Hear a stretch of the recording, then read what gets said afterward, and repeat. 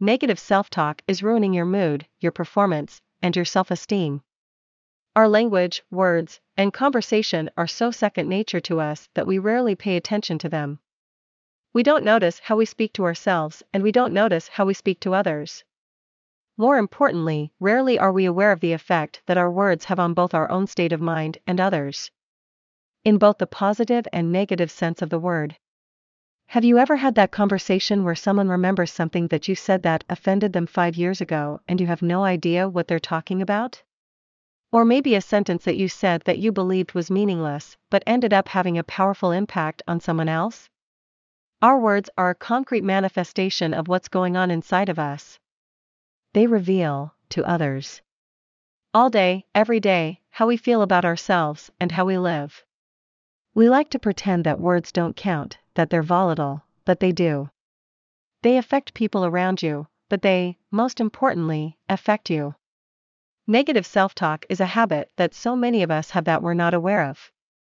Often we speak to ourselves in tones that we wouldn't use with someone we didn't like at all. This is a continuation of a habit that began in infancy. We received input all day from people around us about how we were. We likely heard parents or teachers repeat, "Why are you so talkative, clumsy, stupid?" Fill in the blank with the judgment of choice. After a while, the mind starts to believe it's true and looks for evidence in everyday life that the judgment is true. So we can spend our days confirming to ourselves all of the worst things we've been told. Why yes, we are so stupid. Why yes, we are so clumsy. Why yes, we never get anything right. This constant conversation that we have with ourselves, daily, is one of the single greatest obstacles to us getting to where we want to be and what we want to do/have in the world. Instead of being our own life coach, we're our own bully. This has a negative impact not only on our self-esteem and self-image, but it also affects how we show up in what we do and how we perform. In a study done in Madrid in 2015 by Sanchez in 2015, they examined the effect of negative predictive self-talk with students.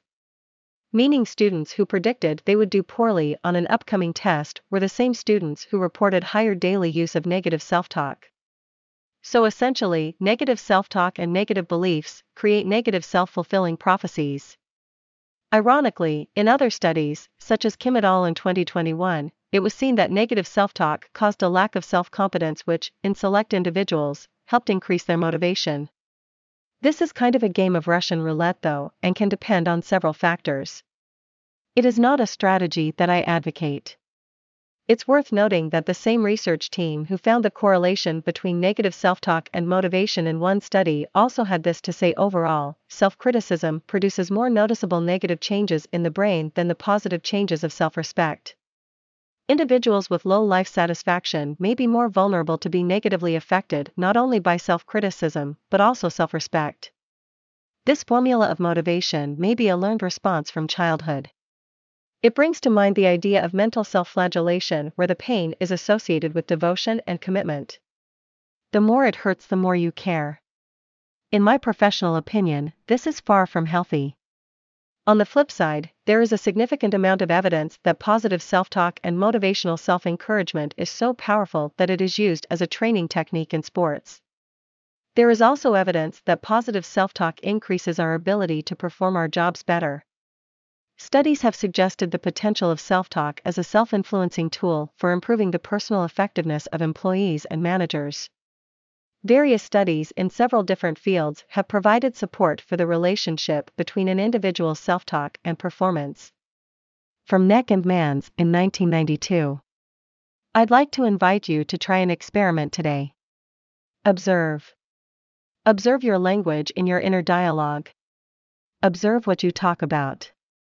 Observe how you talk about it.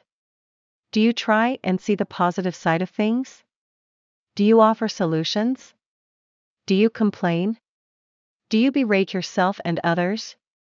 We may think that our thought processes and internal dialogue are out of our control, but this isn't the case. One of the most significant findings in psychology in the last 20 years is that individuals can choose the way they think. From Seligman, 1991. How we feel and how we interact with the rest of the world depends on our mood, and our moods depend on the thoughts we think. Our thoughts are the ingredients of the recipe for our day. Garbage in, garbage out. Whenever I do this experiment with someone, either in coaching or as part of my keynotes, people are always really surprised at the outcomes. We don't think we speak to ourselves badly, but we're really harsh with ourselves. This not only impacts how we think and feel about ourselves, but how we interact with our friends, family, and work. Negative self-talk can create a negative impact on our work performance, which can have a ripple effect on other areas of our life. Negative self-talk is an active block to being our best. So while we won't be able to eliminate our negative self-talk immediately, we can get conscious of it and take steps to change the habit. There is a scientific formula known as the critical positivity ratio. It suggests that for every negative input we receive, we need 5 positive inputs to balance it out. If you catch yourself using discouraging language, follow it up with 5 compliments or celebrations of things you've done right, things that are awesome about you, or things you really love.